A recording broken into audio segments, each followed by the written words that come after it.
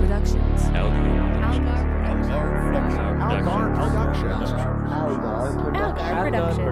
Algar Productions. You are listening to the Post-Atomic Horror Podcast with Ron Algar Watt and Matt Robotham.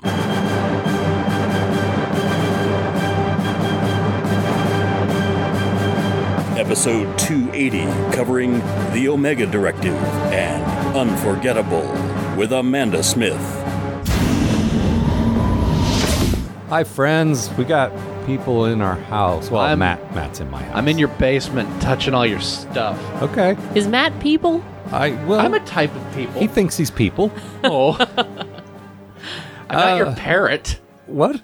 Your parrot. Oh, I thought you were going to say my parents. Oh, no, I'm definitely not your parents. I'm glad. I hope you're not our parrot, because I hate parrots. Do you? Don't get a Yeah, parrot. I legit hate them. And they'll live forever. Forever. They will outlive you. Parrots will live 300 years. This is parrot talk. And just when you die, they'll just eat you.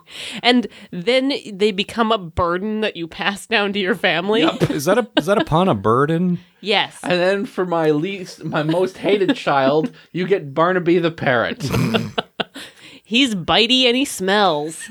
And he'll talk, but he refuses. You know, I could just watch these two talk about birds for an hour, but I feel like you guys probably didn't tune in. Oh, and you will. No. This is your weekend. You forget, I edit this show. Their hideous plumage gets everywhere. Oh, I'm not talking about the listeners. I love the listeners. It's you who will suffer, Al, this whole weekend. How is that different from my entire life? Now, there's two in the same place. Yeah, also, we're talking about Voyager, so we all suffer. Oh. Voyager, the parrot of Star Trek. This week is one of those weeks people seem to like the most, where we got one we liked and one maybe not so much. We disliked. And we're all more or less on the same page, I think. First one pretty good, Yeah. Second one not so much. Really, Matt, Al, and Amanda all agree on which is good and which is bad. We sometimes don't. We sometimes don't. Do we, though? Yeah, you and I especially, like, in the last year or so, 2 years, something like that, you've gotten a lot better. Like, I feel like you've always occasionally disagreed with me, but you're more willing to do it now. No, shut up, Al. We were so worried about being that arguey, insulty show that we would not, and I'm guilty of it as well. Like, no, I don't want to fight about it. Yeah, but we're discussing. What's the point of discussing if we all think the same thing? I agree. Well done. Can we all agree that the Omega Directive is maybe the best title Voyager ever came up with? So good. It's such a, 60s title. The thing is that the plot is a bit 60s as well, I would say. I could see this happening with Kirk, let me tell you what happened. Yeah, and then we can talk about parrots some more. Okay, that's fine. This really is turning into the parrot trap, isn't it? Yeah. See how I just worked that right in there? Professional. All right, so here's what happened in the Omega Directive. Voyager runs into an anomaly or something, and oh god, here we fucking go, except nobody gets possessed or starts turning into stuff or anything like that. Admittedly, Kate is acting a little peculiar, but there are legitimate in-character reasons for this. See, they've detected something called Omega, an immensely powerful molecule that Federation scientists tried to harness about a century ago before rendering the entire region of space that they were working in untraversable by warp drive. And that was literally one molecule of the stuff. So since then, Starfleet captains and other senior officials have been under top-secret orders to watch out for more of these molecules and dispose of them as carefully as possible if found. What exactly is Omega? Well, Brandon Broggett didn't write this episode, so we don't spend 4 acts explaining it with a bunch of pointless technobabble and terrible metaphors. It's just a MacGuffin after all, so we get the broad strokes. Powerful molecule, fucks up warp travel, must be stopped. Done! Unfortunately, standard procedure involves the captain contacting Starfleet for backup, and Kate can't really do that in this case, so she decides to break protocol and let her staff in on what's going on.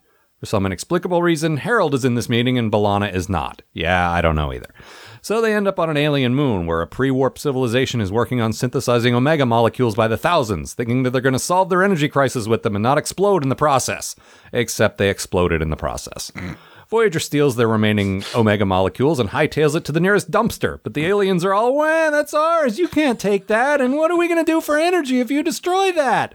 But Kate isn't hearing any of it because she needs warp to get their asses home, and also presumably other cultures need it as well, or whatever. Meanwhile, Seven becomes weirdly obsessed with Omega because it represents harmonious perfection in nature, which is as close to a religion as the Borg get. She's reluctant to destroy the molecules, but Kate has finally adjusted her mom frequencies to penetrate Seven's guilt shields, and she concedes. Voyager has literally saved the warp-capable cultures of the Delta Quadrant and quite possibly the entire galaxy. And that's how you do a high-stakes fucking episode. No one turned into anything. No, and, like, they saved the galaxy. Yeah. Like... Oh, man, and Pretty great. When Kate started acting like not telling anyone what was going on, I was like, oh, boy, here we go. She's been replaced, or something's wrong with her mind. Or there's a spirit from... There's some, or I thought she was like a sleeper agent and some code word made her, because all the monitors just light up with this Omega, like the Greek letter Omega. Yep. And that's it. No explanation. And she's the only one who knows what it means. And she almost turns into a robot, like, oh, Master Omega, Master Omega. I'm like, oh, boy. It looks like they're playing the hit 90s board game, the Omega Virus. Was it a hit? It was an existing game that I wanted because it looked cool. How much beej did you experience?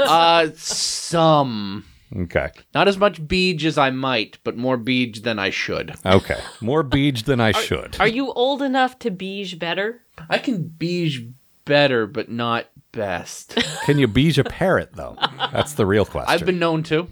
Very I well. could, but I won't, I because wish- I hate them. I wish parrots would only experience beej. Oh, so it's a bad thing? Yes. Oh, I was not aware of that. No, it is. Okay.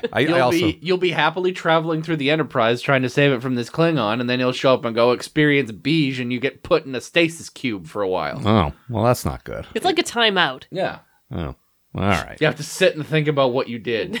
Anyway, This Klingon. the Omega Surprisingly Directive.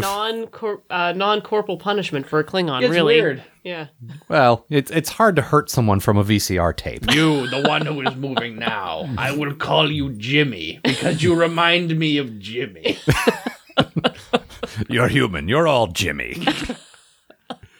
But yeah, Kate actually, what it is, it ends up being this like top secret-y Starfleet thing that only she knows about, and it's like that in that way, it felt very original series to me. It felt like when Spock took over the Enterprise and was trying to get Pike to the planet from the cage. Yep.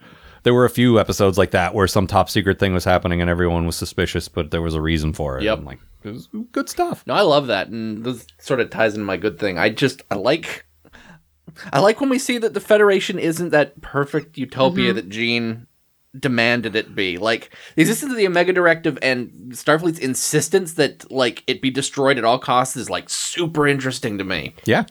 It's like, we're super interested in space and the universe and everything, up until the point where it might mean we don't get to have our great galactic empire anymore, and then we're gonna destroy it at all costs. Well, I mean, Kate was a good example of that, because she is a science guy. Yeah. And she is interested in exploration, and she is all about finding the new thing.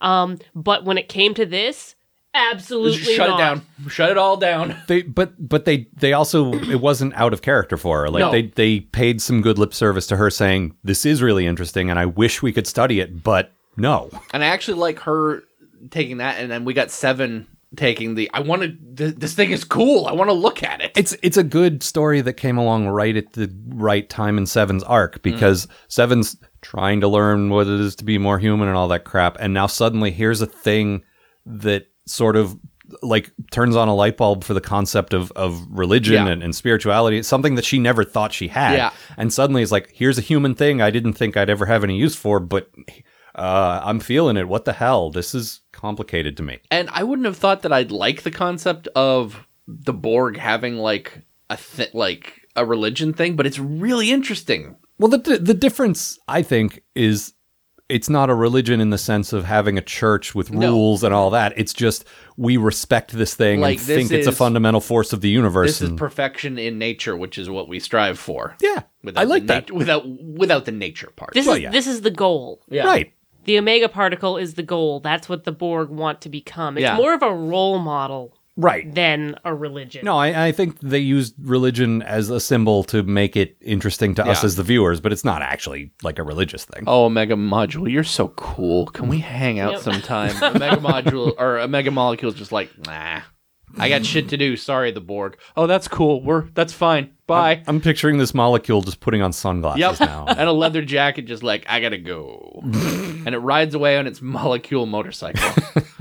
One thing I really liked, and I said this in my summary, is they don't spend a lot of time like over explaining technobabble, like how it works or what it does. Like it's just this could be a cool thing, but it is also super dangerous. That's all you need. You don't need to spend forever explaining how it works. And it fucks up warp drive, and we need that. It did an infinitely better job of giving us those stakes than Force of Nature did back in Next Gen.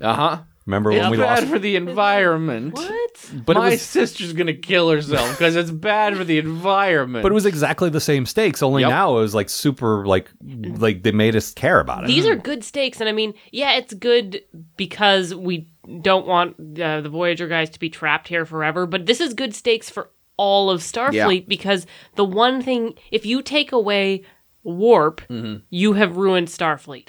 Like not just Starfleet, but the Romulan Empire, the Klingon Empire, everybody. The whole reason that these giant galactic empires can exist is because of the travel. Right. If they can't travel to each other, you've basically thrown them back to space Stone Age. Yeah. Yeah, you have to, and I've read sci-fi stories that explore this concept well. Like, you're stuck in your own system at best. Yeah, like, what do we got? Like, generation ships now. Like, that's it. Like, we have to travel through space at space travel speed. And the thing is, like, under normal circumstances, you could get by, but at this point, they've got at least 100 years of infrastructure that's ruined, and people all over the universe just stranded. And people might die. Like, it would be dangerous, because they built this society assuming that warp was going to continue to exist. So there might be places that need, because we know that there's freighters that go between different things, delivering supplies and stuff. So there are places that do not have basic things they need. Oh, the Enterprise does nothing but deliver things to people who need things. That's what Cassidy did. Yeah. Yeah. But I was thinking in Starfleet terms, like that's a big thing too. Think about when it was in fire truck mode. Right, exactly. Think about Deep Space Nine, though. Think about they're close enough to the Cardassians that those guys could probably still come fuck them up, but nobody could come to their rescue because you need warp drive to get there. And when you talk about other sci-fi properties exploring this is going to bore the piss out of you, Al, but that was a big deal in Mass Effect. Yes. Was the technology that allowed you to go from place to place and what would happen when you took it away. Yeah. Like, that was a major issue in the game. But see, to me, those are some of the best, like if you want to do a big Star Trek story, and I'm amazed the movies haven't figured this out. Like I said the same thing back in Next Gen, don't remember the name of the episode, but where they figured out the one common ancestor to everyone in the galaxy. Oh, yeah. Was that the Chase? I don't remember. It might have been the Chase. I feel like it might have. It was the something. The thing is, because they all had those Seinfeld titles. Yeah. Now, there was one with Dr. Richard Galen, who was the archaeologist that taught Picard. Dr. Richard Galen. Ted Nelson. No, it was Nelson. There was one where Picard, where that guy died, and Picard took over his research, and they found the ancestor that seeded the galaxy. That was a huge story that I loved, that I thought could have made a good movie. This same way, I feel like this could have made a movie, because when you have stakes big enough to affect the whole Star Trek universe, whether it means we can't travel anymore or whether it means learning your origins, but these are things, instead of the dumb things they keep coming up with for the movies, why not? And I'm talking broadly, but the Next Gen movies, usually there wasn't enough at stake that I cared. Gotta have that face to punch. Yeah. There's no face to punch in this episode. No. I guess there's those guys who are all like, don't take our thing. Yeah, but they were not a viable threat at they all, were which pre-warp. I liked. Yeah. They were pre-warp, so Kate, and Memory Alpha points out, this is the only time a Starfleet captain in the history of all Star Trek deliberately said, yes, I am aware of the Prime Directive. I am making a conscious effort to violate the Prime Directive for the greater good. In order to cancel the apocalypse, she had to cancel the Prime Directive. Yeah, exactly. And someone pointed out, and I don't really like this because it's a little revisionist, retconny, but the Omega Directive is Directive 0, which is supposed to supersede the Prime Directive. And come on, the Prime Directive is supposed to be number 1. This is the Primer Directive. It's issue 0. It's a secret other Prime Directive. Yeah, this is Secret President Prime Directive. Yeah. Damn it, comics, issue 0 is not a thing. Numbers don't work like that. But this is -0 point now directive. Point Omega, which is also a number. This all felt very Section 31-y. Oh, yeah. It did, but not we've got this quadrant of space where the particle or molecule or whatever they called it where it did explode, and that area you cannot go and warp. And the Starfleet's been lying to everyone, I love saying there that. was Yeah, something Tom is going like, on. well, I've actually piloted there, and I know we're supposed to steer clear of it because you can't warp there. I thought it was just a natural thing. I didn't know. They told me it was a natural Yeah. thing. But that was cool because like that played on his experience as a like. There was a lot of good using the guys in the jobs that they're in. Like it was just a well-rounded episode, I thought. And it is Section 31E, and I talked to you about this a bit, Amanda. Like Section 31 is one of those things on paper. You're like, oh shit, here it goes. Star Trek is now going to go dark, and everything's going to be like shadow conspiracies, and this is going to suck. DS9 walked the line really well. Yeah. Section 31 was a great like.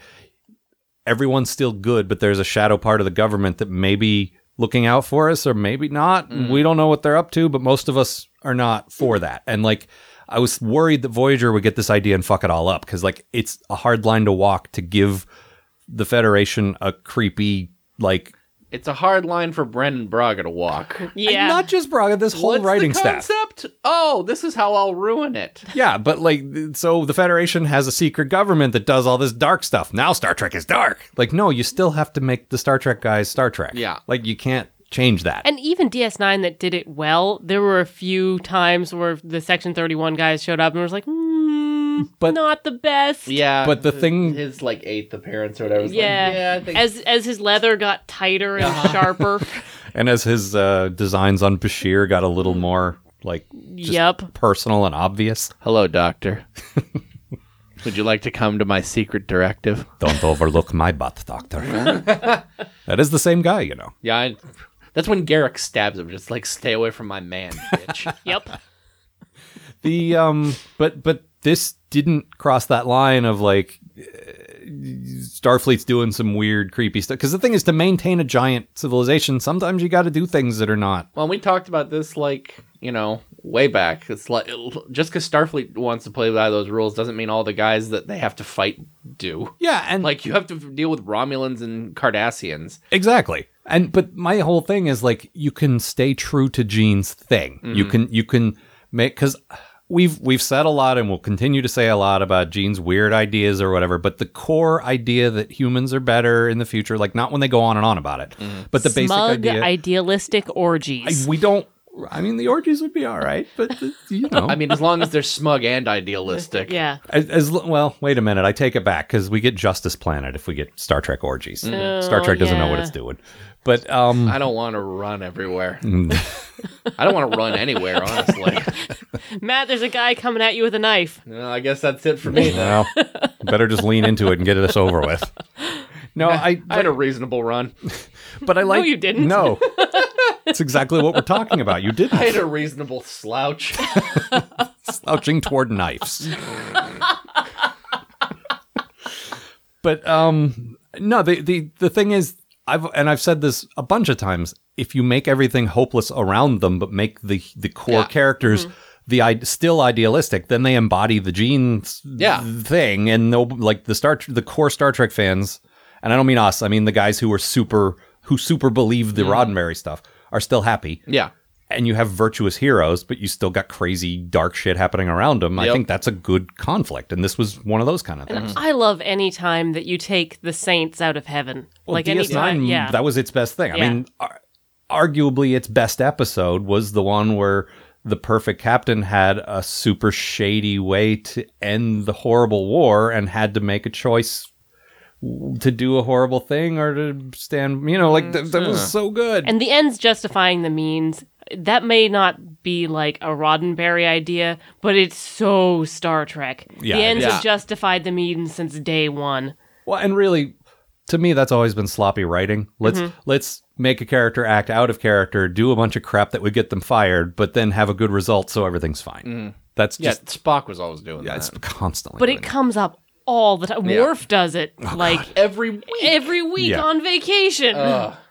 Which, again, this is why I hate Worf. And sometimes the ends didn't even justify the means. Then a Nope. lot of the time, especially as we got into DS9, his stupid things didn't work out. But that was the writers becoming aware that they had made it a trope and said, you know what? Sometimes maybe this wouldn't work out for him. Yeah. Maybe he would get fired or demoted or whatever for Yeah, he that. gets to not be the captain now. which right. probably You're not for on the best. command track anymore. Yeah. Good, yeah. But anyway, I really like in this episode that typically, like, Kate is very strict to the directive at first. She's like, no, I can't tell anyone. And then she's like, well, the idea is we have specialists. We have teams I can call in to help, and those aren't here, so what am I going to do? And then Harry goes, you said special? And I like that she brings Seven on board almost immediately because Seven knows about this because of her Borg hive mind. Yeah, the Borg have run into this thing in a bunch of different cultures, but specifically they know as it applies to Starfleet because they've assimilated Starfleet captains who know about this. And so, yeah, that's a cool way to, like, control. Like, it didn't feel too contrived to bring her in so that for a while they're the only two who knew about it. Yeah. Also, we've been talking a lot about sort of the concepts of the episode, which were really good. Yeah. But this was also a great Seven episode. It was. Like, it was a great Kate episode, but it was also a great Seven It was a great episode. Kate versus Seven episode, Yeah. which is a thing we keep coming back to. And honestly, this is my good thing. This whole like, she's only been in the show 21 episodes as of now. Yep. And it's already a super cliche that the captain tells her not to do something and she does it anyway. And I thought, oh, here we go. Because the final act was building to, like, Seven wanted to keep some of these particles to study them and not destroy them all. Yep. And the captain's like, no, please, destroy them. That's what we got to do or things are going to get fucked up. And Seven's like, no, I have a perfect way to fix this. And, like, oh, here we go. But my good thing is she did what she was told. Like, she learned, because she's done that 80 times in the last 21 episodes, but she's finally moved forward a little and realized, okay, this is how things have to work here. She's the mom, and I have to do what mom says. Seven's sick of getting sent to the cargo bay every other episode. She lives in the cargo bay. Yeah, but she can't leave. And mom unplugged all her video games. The thing is, I picture, like, her getting confined to the cargo bay, and it's like, well, good. It's like being a teenager and, like, sent to your room. It's like, oh, this is where I was gonna be anyway. Yeah. Like, good. Oh, I can't go on family vacation? Shucks. Don't throw me in the briar patch. She's gonna start blasting her teenage Borg music. It's not a techno. Yeah, basically. It's just like beep, beep, beep. And her grooving to it is just like twitching her eyebrow just ever so slightly. But you can't see it because it's under her ocular cover or whatever it is. Her ocular eyeball. Right. Walking eye. But no, this was like, it's a turning point in her arc because she did what she was told and she disagreed with the captain. She made it abundantly clear she disagreed with the captain, but she still said, all right, you're the boss. I got to do what you say. There's the part where she fucking begs Chuck. And that was really neat just because I've never seen her do something like that. Well, She's like, please. it really shone a spotlight on her, like, how much this mattered to her. Like, she was willing to undignify herself and to, like, you should see the faces Matt's making because that's really, like, selling the distaste of having to beg someone, especially the word Chuck. is like a turd in my mouth. Well, she says to him, listen, I've never asked for a special favor for anything ever. And I am asking for it now. Also, kind of not true. She has asked for. she totally asks has. for special favors every week because she wants to do what she wants to do. Yeah. But that's how it's played. She totally says, let me keep an Omega particle. You can be my birthday present and my Christmas. Yeah. And I'll walk it every day. The thing is, There's an image. she will walk it every day. Yeah, she absolutely will. I'm sorry, just her with like one of those leashes that doesn't attach to anything. Yes. Just walking down the corridors. Yeah, one of those invisible dog leashes Yeah. like you get at Disney World. Yep. Every day she makes sure it pees on Harry's quarters. Good. Amanda, your good thing also had to do with Seven, yes? Yeah, I have really enjoyed Seven's character. Like, normally when you get a character who replaces another one, like, halfway through the series, it's like, oh boy. And she is also a pretty lady that they brought in because, like, look at her, how gorgeous she is. No, and they made no, like, they made it very clear, we need a sexy woman on this show. Like, that's not something we're assuming. They said that. They said that. And so that type of character... Oh, she should be terrible. She should be the worst, but she's great, and I love how alien she is. She, like, as we had Kes embody sort of this Star Trek ideal of, like, let's strive to be great individuals while synergizing our idealistic orgies. Seven's really the opposite of that. She thinks about efficiency and logic. And she hasn't stopped thinking like a Borg. She's just thinking like a singular Borg, which is weird for a Borg, but she hasn't lost her alienness. They haven't really humaned her up all that much. And I love how she sees the world. I love that she's a genuine outsider character, and that's something Star Trek is shitty at. I disagree. Like, we had Spock. But she's not just Spock again. Data was just Spock. That's what I'm saying. again. There were different. Because the big difference to me between Spock and Data was Data wanted to be human and Spock did not. Like, that's a fundamental difference. Well, and we're getting back with Seven, where, like, every time they're like, Seven, you're getting more human every day. She's like, all right, so things. Where? Is it on me? Yeah. Things not to do for tomorrow, being less human. Whatever I did today, do less of that tomorrow. Oh, speaking of her checklists, this was so good. In her checklist for the day, she says, okay, leave 5 minutes to have pointless, endless chit-chat with Harold. That was great. I love her log. Like, I would watch every episode of her just like, all right, Seven's log. 7 minutes devoted to avoiding Harry. Yep. Running down her itinerary and like, this would be much more efficient if I didn't have to talk to people. What does he want from me? Yeah. Every day with this. Just... Harry, I said I'd have sex with you. What more do you want? Well, let's get into our bad things, since at least 2 of them have to do with special little boy. Boo. Amanda, you go first. So, Kate gives Seven control over all of the fighting the Omega particle things. They have to do some really fast science, and who better for that? She knows about the Omega particle. She is good at this. So she sets up the task force to do this like a Borg continuum, and she assigns everybody numbers, and she gives them tasks. That's great, by the way. And it was awesome. You, 6 of 10. Get over here. And it works. First off, it works really well. These guys have swarmed over the galaxy. They know what they're doing. But it works well on the Starfleet guys. Like, everyone before Seven took over was like, listen, man, we can't do this. And B'Elanna doesn't pull that shit like, ugh, I can't do this, Captain. Yeah. She's like, no, man, this is how long it will take. I can't. I got the mayor breathing down my neck. He can see my pregnancy bump. She will take my badge, and I need this badge to call people. It's going to take my pens. I just got these pens. My pen! So she sets it up, and it works really well, and she is following orders to destroy the particles even though she doesn't want to. And then here comes Special Boy. He doesn't follow her orders. He goes above her head to ask Chuck, should I call for orders? And then he complains because she does a better job than he does. And, oh, can't she try and dumb it down for us instead of doing it her way? He is like... Oh, he is every, like, mediocre white guy saying, can't everything be brought down to my level so that I can feel special? He's Martin. Yeah. See, you say that, and I think Martin, who is not a white guy. No. In fact, that's his whole point. And Not being a white guy. whoa. See, I get that you see it that way, and that is a valid way to see it. I see it as when you're in a class, and there are smart kids, and there's one guy complaining because the smart kids bring the curve down for the dumb kids.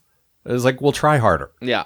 Like, I'm sorry, try harder. And we were talking about this a little before, too. We had some episodes where Wesley, because he was a special boy, too. Yeah. When he was faced with someone who was better than him, he might have a few moments of petulant, like, oh man, they're better than me. But then he would turn around and go, you know what? I am inspired by you being better than me. I am going to try harder. Yeah, maybe I can learn something. That's actually what happened with what was her name? The girl who had her rules.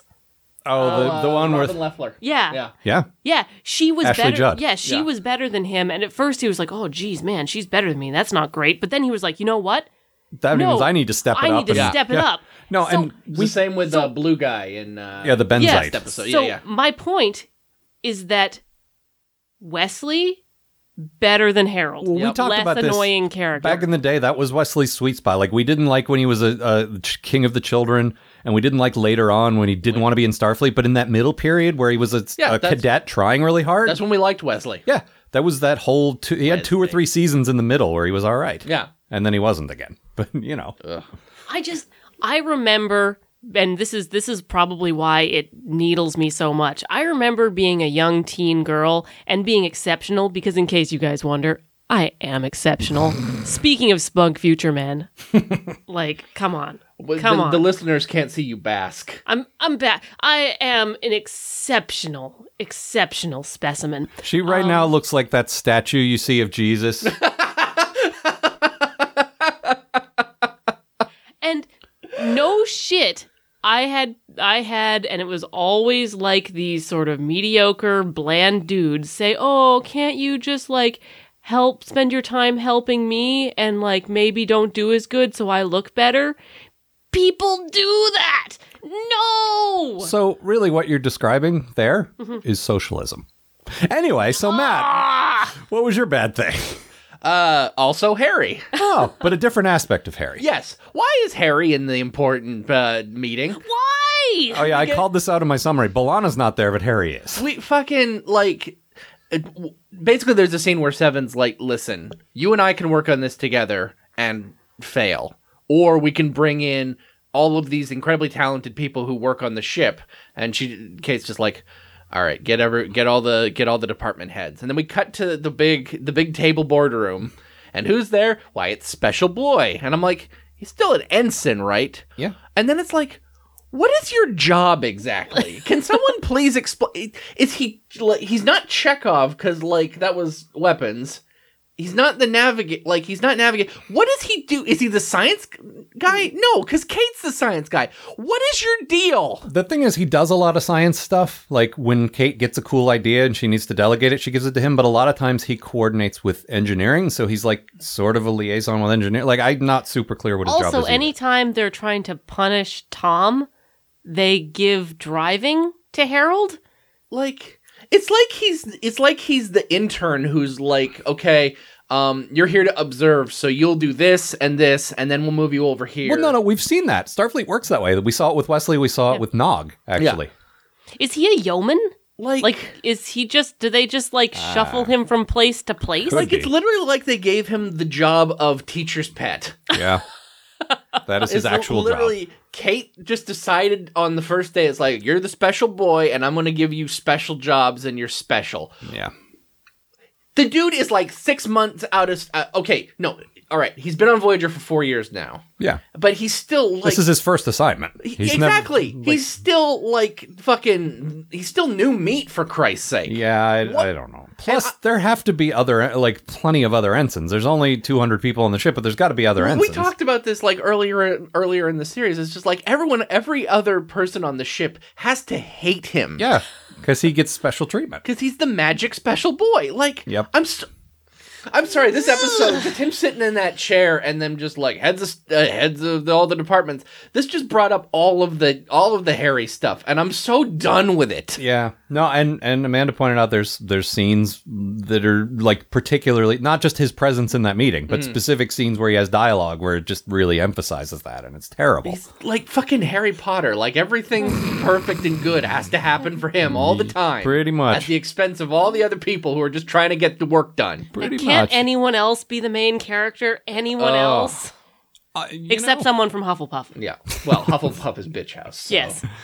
My bad thing. We need to move it along here because we have a second I want to episode yell talk about Harry Smart. Well, the second episode's not going to take very long to cover. In any case, we still need to talk about it, and there are things to talk about. But my bad thing for this episode, the Doctor has suggested in his continuing Be More Human course for 7. I suppose he would know better than anyone. The thing is, it's interesting because you have Spock and Data on this ship. You have a non-human who wants to be human. You have a non-human who doesn't want to be human, and one's trying to teach the other. I like that. But he suggested that she read A Christmas Carol, presumably because humans. But really, is this the story you want to give someone who's trying to become more human every day? The story in which a man refuses to partake in a religious ritual and is then bullied by ghosts into partaking in that ritual. I don't know. It sounds like Braga to me. Then again, that's all very Voyager.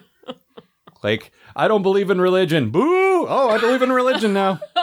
I just picture her reading it as like, no, I think Scrooge had a real good point about like that character is not someone a Borg is going to identify with. No, like, well, no, he should have kept all the money, like, and he should have kept people working because everyone should work all the time. Yeah, exactly. If he's trying to run an efficient, are there no workhouses?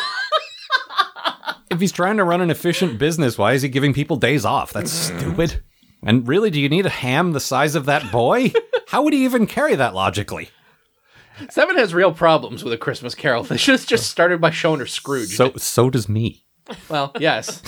You should also watch Scrooge. It's a really good Bill Murray movie. It's all right. I just don't like A Christmas Carol. That's fair. All right. The only good Scrooge is McDuck. Yeah, exactly. All right. Anything else before I do my quote? I have one last point, Okay. and this is just heaping praise on Jerry Ryan some more with my Jerry Ryan praise heap shovel. Sure. There is a sequence where the particle stabilizes, and she gets to stare into the face of God for just one moment, and just the look on her face of it's mixed awe, trying to remember for future, like for scientific future study, and just, but still keeping sort of the Seven blankness at the same time. It was just such a strong piece of acting. Yeah. I was blown away. It was so good. She's so cool. She's so good. She's really good. Actually, I did have one other quick point I wanted to mention, which is going back to the aliens who made this stuff. If you look at this entirely from their perspective, they have an energy crisis. They figured out a way to fix their energy crisis. Then these super advanced aliens from the other side of the galaxy swoop in, take their shit, blow it up, and leave. I think I've seen that movie. Like, what? It's Come called on, man. Independence Day. You know, I've never seen that, and I'm pretty proud of that. Uh-huh. It's not really, don't bother. Yeah. It's not great. No. But I like, from their perspective, this is like, because we don't get any scenes, and I'm glad things kept moving. From our perspective, it would have been boring. But there's no scenes where Kate slows down and explains it to them. She's just like, no, you can't have it. We gotta go. We gotta go. We gotta go. Like, but maybe if you tell them why, they could understand. No. No Doesn't time. matter.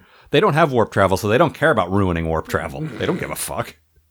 They happen to do that. Like, they're the barbarians in civilization that discovered nukes. Somehow they leapfrogged over 5 or 6 other middle steps, and they got something you don't have. And like, whoa, all right. All right, my quote. Trading with Gandhi. God damn it. The warlike Mahatma Gandhi. All right, my quote goes back to this Harry stuff. This is actually Harry and Tuvok working, which really amused me. Want to know what I think? No. I feel like this quote sums up everything I think about Harry. Pretty much. We really, it's weird because as we started liking Tom more, we started liking Harry less, and they're not really, they're unrelated. Harry got worse as Tom got better, but it's not like they took something away from one. It just worked out that way. It's weird. I really turned around on Tom. I hated him. Yeah. Yeah, but we were okay with Harry. Yeah, he was. And then, somehow being in a relationship made him not disgusting. It wasn't just that, because he was starting to change before that. Yeah. But that was the big part of it. Like his ongoing deal of, I like it here in the Delta Quadrant. Yeah, this is better for me. Yeah. And New life. I thought I was going to hate his relationship with B'Elanna because I knew that happened. Because I love B'Elanna and I hate Tom Paris. Yeah.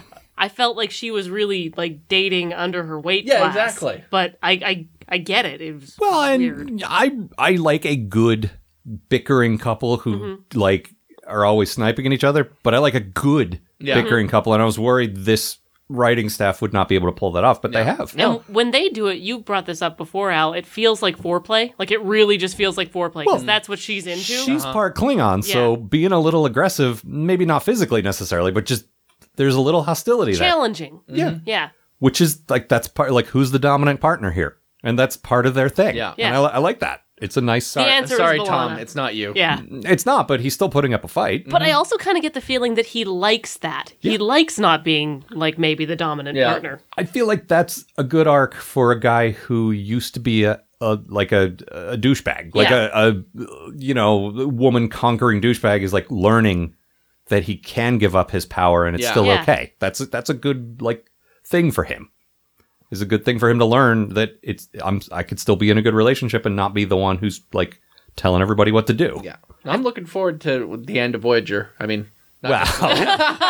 We're all looking forward to doing that. I don't know. I'm looking, in a way, yes, but it's out of the frying pan into the fire. That is true. That fire is very nasty. You mean Flonk's favorite show, Enterprise? Yes, the very same. Out of the frying pan into the decontaminating oil. Uh-huh. No, I will be very interested to see if when we get to the end of the series, if it's been like, we've gotten to see Tom do a whole arc to not shitbag. Honestly, a lot of these characters feel like they're progressing in different ways, which outside of DS9, like we didn't get that in Next Gen. Picard was the only one who from start to finish really changed. The rest of them kind of ran in place and changed a little bit, but Picard's the only one who clearly learned and grew and changed and evolved, and that was it. All right, let's move on to the entirely rememberable episode. Unforgettable. That's what you are. Unforgettable. Karaoke night here at Pa. Well, you put a microphone in front of me. It's true. Amanda, tell us about the Chakotay love episode. Oh boy. So Voyager is out space foraging for something that's almost certainly going to throw off their scheduled return to the Alpha Quadrant by a few months. I mean, probably. And finds an incredibly easy to animate battle between two cloaked ships. Pew, pew, pew! It showing a starfield of nothing.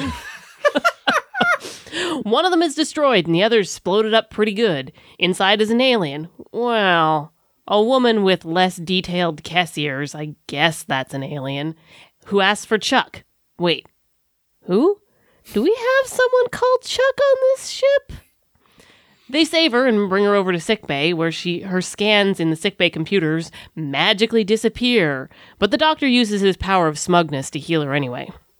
She wakes up, says her name is Kellen, she's a Remora eel, and that if you say Candyman in the mirror 3 times, you'll forget that she was ever on your ship a few days ago. Wait, no. This is sci-fi magic. This is not horror magic. So her people have a pheromone that do that. Also, computer viruses to remove all traces of them from your computers, and memory rays, and memory teleporters, and memory shuttle bays, probably. Their whole society is built on making you forget about them because they're tired of being invited to mandatory socialize with your coworker events that happen on the other planets in the solar system. I mean, I get it. Turns out, Kellen is a tracer. Oh, the 90s! A tracer. And a few weeks back, she came to Voyager to hunt down another one of her species who wanted to leave their society and drag them back into that society. She caught him and then fell in love with Chuck. Chuck? Really? Him? Are you sure you didn't mean Tuvok or Janeway or Seven or any of the other viable love interests on the ship? No. Chuck, huh? That's that one. Okay. But by the way, did you guys know that having one of these aliens on your ship or in your house or in your garage or whatever, and you'll forget that they were there a few days after they leave? I just wanted to restate the premise in case you missed it while you were getting a sandwich or something. That's the premise. She proceeds to tell Chuck they were in love so many times, I was sure they were not really in love and that she was trying to fool him, like it over and over again. But nope, it turns out they really were in love. Chuck plays the passionate lover with all the expression and depth I've come to expect from Robert Beltran. Turns out that Kellen isn't the only tracer on their planet, so another guy comes to Voyager to drag her back. Oh, and don't forget, once they leave, everyone will forget they were there. Just in case the premise wasn't entirely clear, I wanna restate it again here. The tracer gets aboard Voyager, smashes up some vases, and then zaps her with a memory ray. And oh God, there's still 19 minutes of this episode. This is over now, right? Like then he takes her back, and then we're done. Oh, haven't we had like 30 acts by now? Her last request before she memory dies in Chuck's arms is that he force her to remember their very engaging and believable love story, just like she did. Then we have, no kidding, another 15 minutes of him trying to convince her, mirroring the interminable plot we just suffered through. Also, he explains to her that she'd forgotten him because that's the premise. and she may not have a firm grasp on it, but there was a memory ray that was based on the pheromones from this society, and that's kind of their deal. Okay, so tragically, she decides to go back to her home planet, where her memories of Voyager will be no trouble at all. Yep. This was rough. It was like, I'm just going to go right into my bad thing, which should have been pretty apparent from Amanda's summary, but just to reiterate one more time, this might be the most agonizingly paced episode we've covered since Spock's brain. Yeah. You remember when, because Spock's brain is held up as the quintessential stupid original series episode, and the premise is dumb. They physically took his brain out of his head. But our complaint wasn't that. It was like, okay, maybe this will be a fun, dumb, campy thing or whatever. Who cares? It spends the episode running in place, though. Can we have the brain? No. How about now? No. Just back and forth forever. And then they get captured, and they escape, and they go over to the other guys who capture them. That's more Doctor Who than Star Trek, but there was a bit of that. You're not wrong, though. Yeah. There's like 10 minutes of story here, and that's including the opening credits, which is the story of touring through like a solar system full of names. Yeah, and by the way, that 10 minutes of story, it also sucks. Yeah.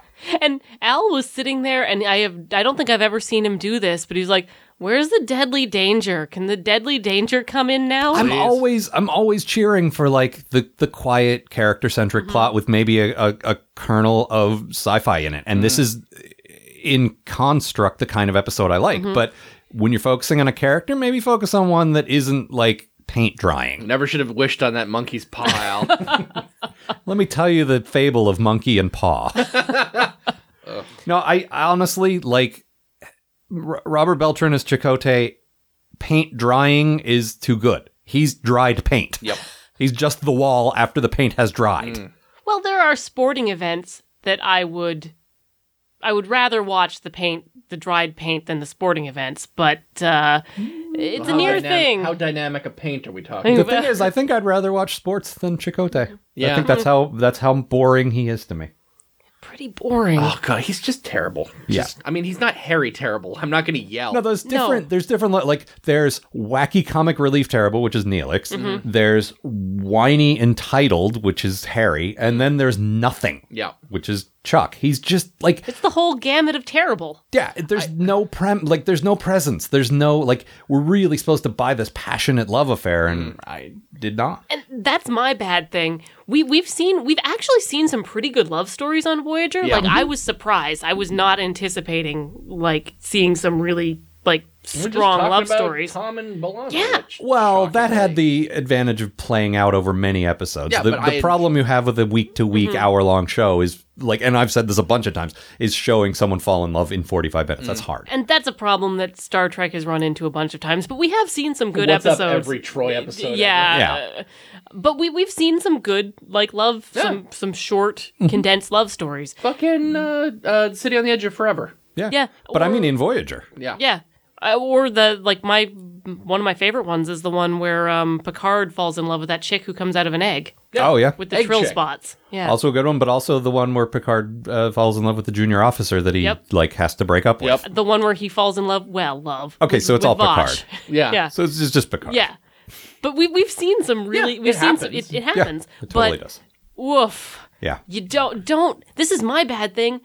Don't pick your least charismatic, least passionate, emotive actor to play this love story. This love story is supposed to be star-crossed lovers where she comes back and is going to give up her whole everything, her job and her life and her civilization and her whole race and go back to the Alpha Quadrant with these guys because her love is so, like, explosive. It's supposed to Lifting be... her higher. Yeah. It's supposed to be so good, like, such a strong chemistry that even when one of them loses a memory, they're going to get the connection back. They're so convinced that they're so compatible that once one of them forgets, they'll get it again. But I mean, the whole episode is just like, oh, Charles, I've loved you more than anyone ever.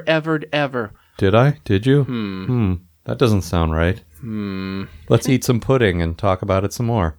And actually, this is probably a good place to put in my quote, which is, it basically describes my experience getting to know the Chakotay character. Why would I come back here? Because you'd fallen in love with me.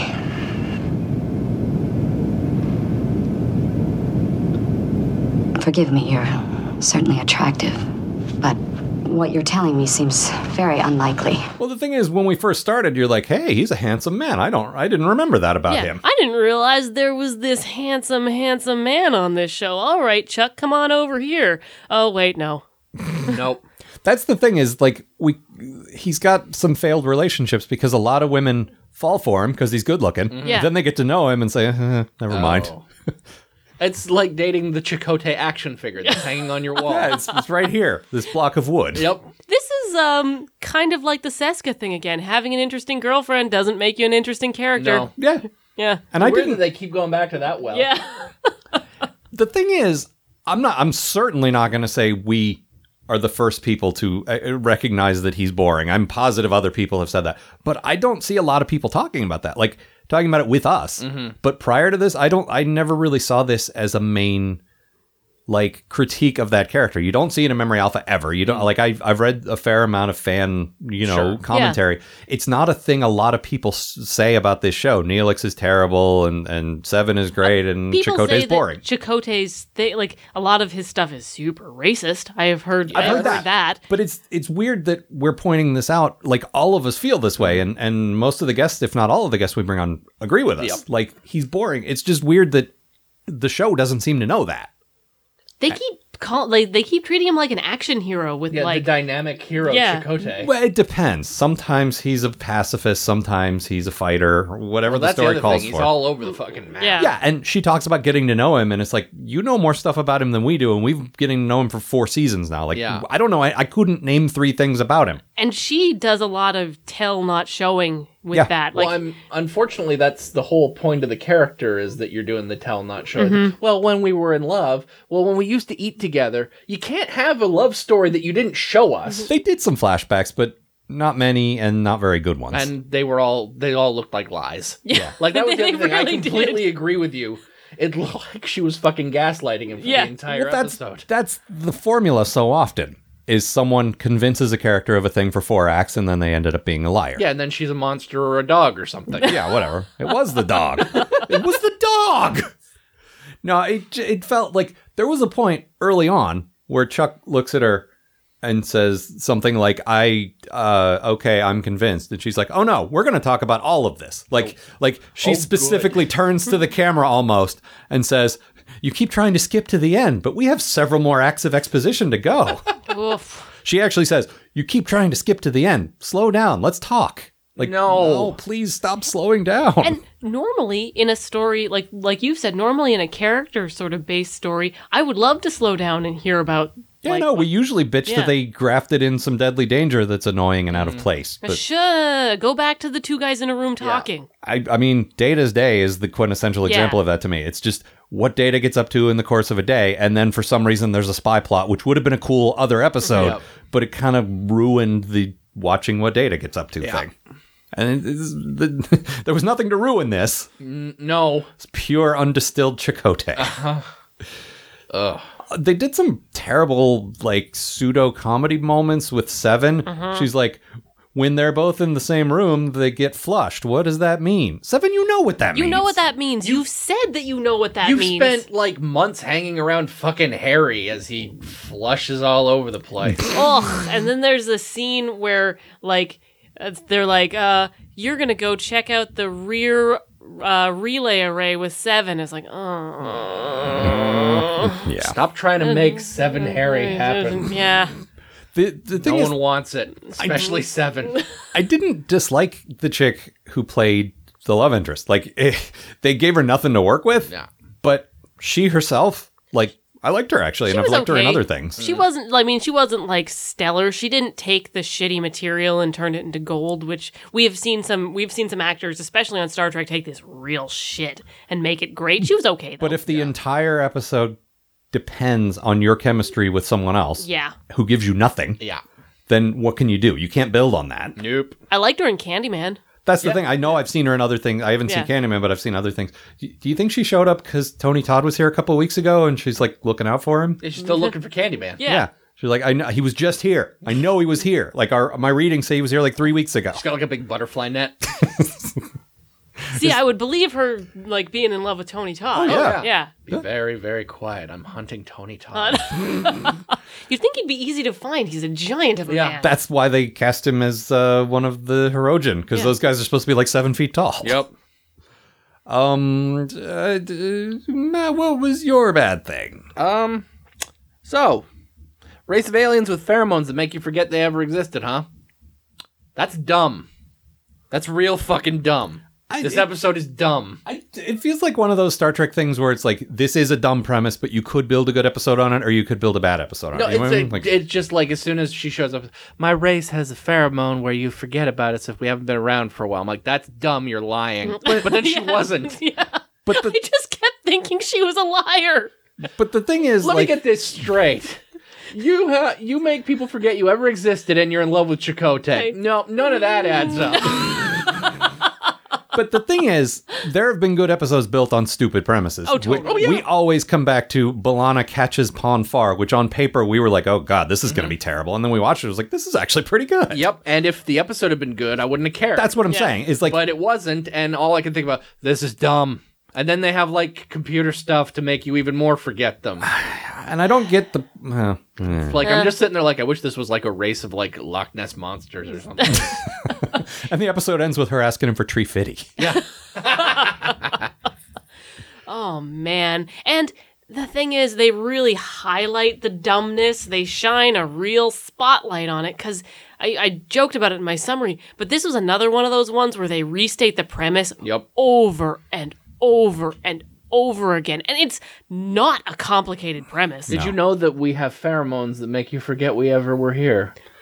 Let me just point that out again. And I went back and forth on all of their technology being like memory-based, being dumb too, because at first I was like, well, that's stupid. They already have the pheromones. I mean, why? They can't have the technology as well. But then I was like, you know what? If they did have the pheromones, it might kind of make sense that that's where their technological development would go. Maybe. I kind of liked the idea, like, I think this might have worked better if, first of all, if it wasn't Chakotay she was in love with. Yeah. Second of all, if she stayed. Like, we've talked about this before, where you get your alien of the week who threatens to become part of the crew. And we've always thought this would have been a better show if they did that from time to time. Yeah. And the crew we came back with to the Alpha Quadrant has 5 or 10 people we picked up on the way who... Bunch of random weirdos that we just found lying around. Hitchhikers. Yeah. Well, that's what Kess and Neelix are. And that's what 7 is. Yeah. But that's it. Like, she could have been another one of those and just come back a couple times a season and, like, build the relationship and not have to sell it in 40 minutes. But, I would love if whenever she popped up on the bridge to be all like, hey, this is happening and this is happening. And everyone goes, who are you? Because forgetting technology or because of this episode? Both. Okay. No, that would be great. And you don't have to bring them back. Like, they don't have to be a main member of the No, cast. they could be a Barkley once or twice a season. Yeah. Or even a Garrick 4 or 5 times a season. Yeah. Like, I enjoyed that. Yeah. Like, or any of Susie Plaxton's characters. Yeah. I got hearts in my eyes. But, Amanda, you stole my good thing. You have the exact same good thing I have. And I put mine in first, so you can't have it. Oh, no. Yeah. No, I thought, no, I can't think of another good thing. Well, I'm sorry. Just pick that chick. She was fine. No, you know what? I said a couple of things I didn't hate. You go ahead. So we had to dig real deep to find a good. Not just because it was like not a great episode. There just wasn't a lot here. There was not a lot of meat in this gym, Matt.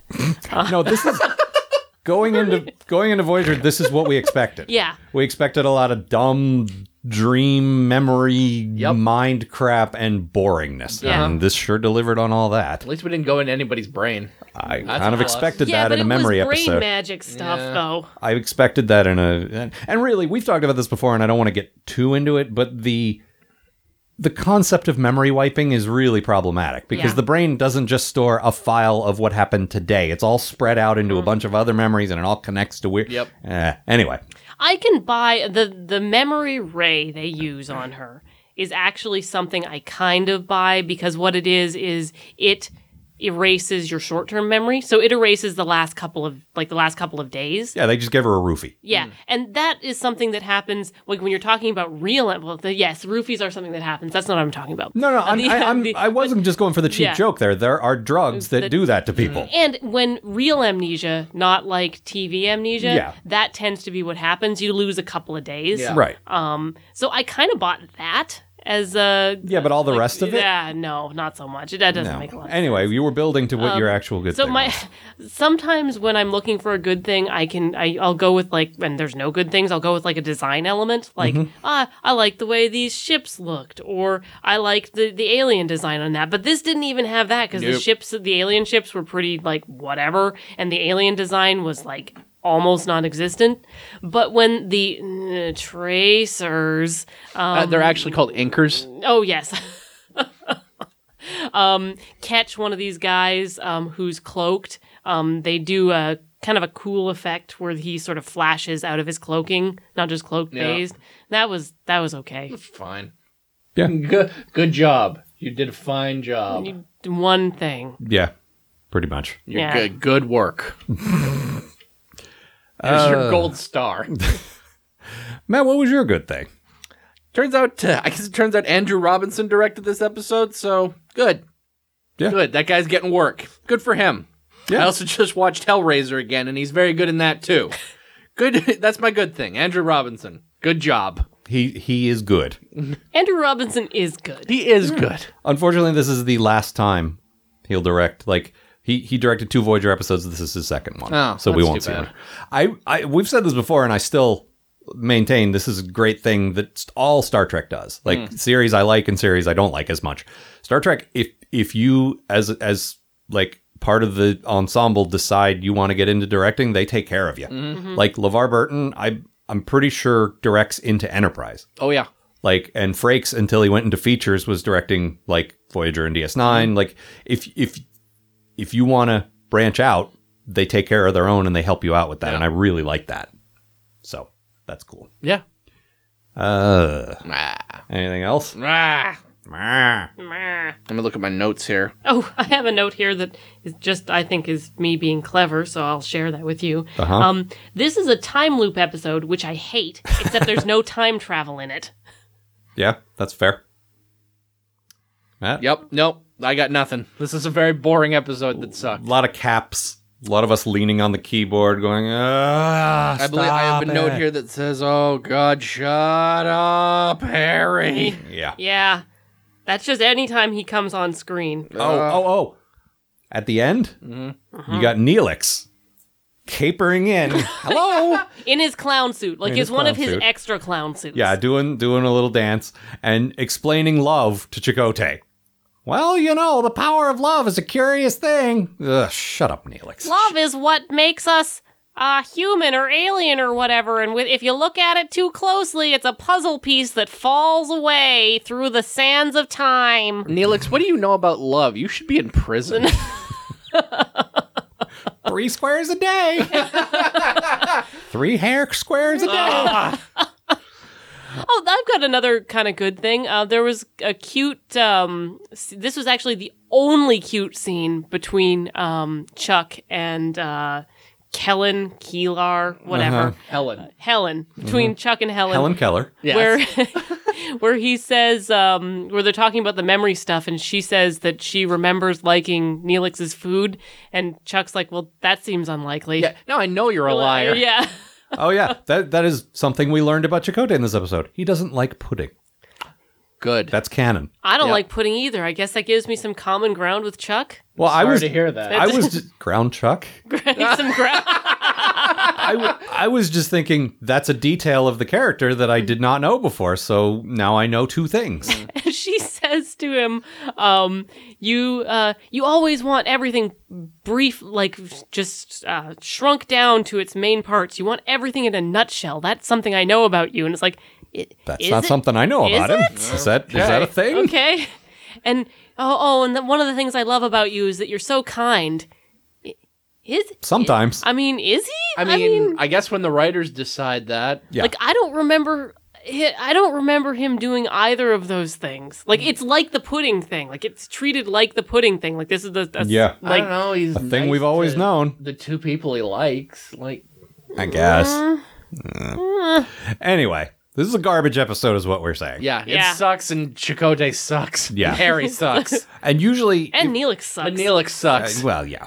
Usually if we get one of these early in the season, it's like, good, now the Chakotay episode's out of the way. But we're near the end of the season, so it's like, oh man, there could be another one in like 3 weeks. Yeah. Like, it could happen at the beginning of season 5 again. Mm-hmm. Hey, guess what? I'm back. Yeah. Oh, man. and then at the end, he doesn't want to forget her, so he writes it down on paper with, like... Oh, you're using a pen, huh? using primitive writing pens. Also, by the way, the pen he uses is not a primitive writing pen. It's a weird squat Future Man pen. It's like a fucking crayon.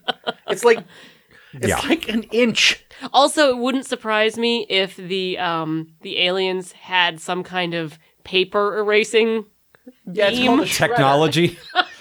I was just thinking it's an eraser. But Just sneaks back on board and just. And then they do it some more because it's really fun. Yeah. Shredding stuff is still fun. yeah, absolutely it is. Taking stuff out of Chuck's diary. All right, so that's all for this time. We're very near the end of season 4. We are. Already, so Yep. supplemental time is coming up, and we will be recording together. We'll be live streaming that if you want to ask us questions during the recording, or if you just want to send them in via email, it's postatomichorror@gmail.com. We'd love to hear from you. Posting this week, maybe even before this episode, I'm not sure, but these two will be posting close to each other. Our initial thoughts on Star Trek Beyond. Oh, I'm so excited. That's why Matt's here in my home, because true. we're going to go see that movie together. And we will definitely share what we think, with the caveat that last time we said Star Trek Beyond or Star Trek Into Darkness is great, you should all see it, and then we started thinking about it and changed our minds. I went back and listened to that episode just to get ready for doing this one, and God, we were excited. That's the thing, and we're going to, our initial reaction is definitely going to be, we love this cast, we love the Enterprise, everything's great, but we'll try our best. What we might do is do sort of an abbreviated talk and sort of set a time to come back to it when we can think about it. That might be a good way to go. What's what we did last time? Then we waited. When the DVD came out, we came back to it. Yeah, so that might be what we do. Yeah. But also, we will put out, I think maybe the first 5 minutes or so will be spoiler-free. Yeah. And then after that, we'll get into the meat of it. So if you want our overall thoughts of whether you should see it or not, listen to the first couple of minutes and then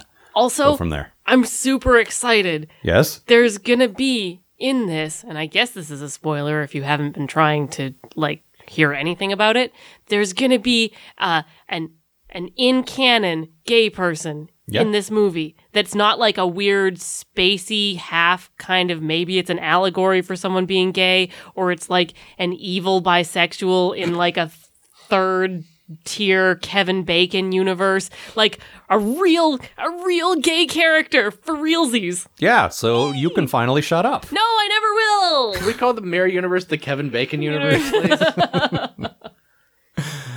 All right, so look forward to that, and otherwise we'll be back next week. See you, folks. Bye.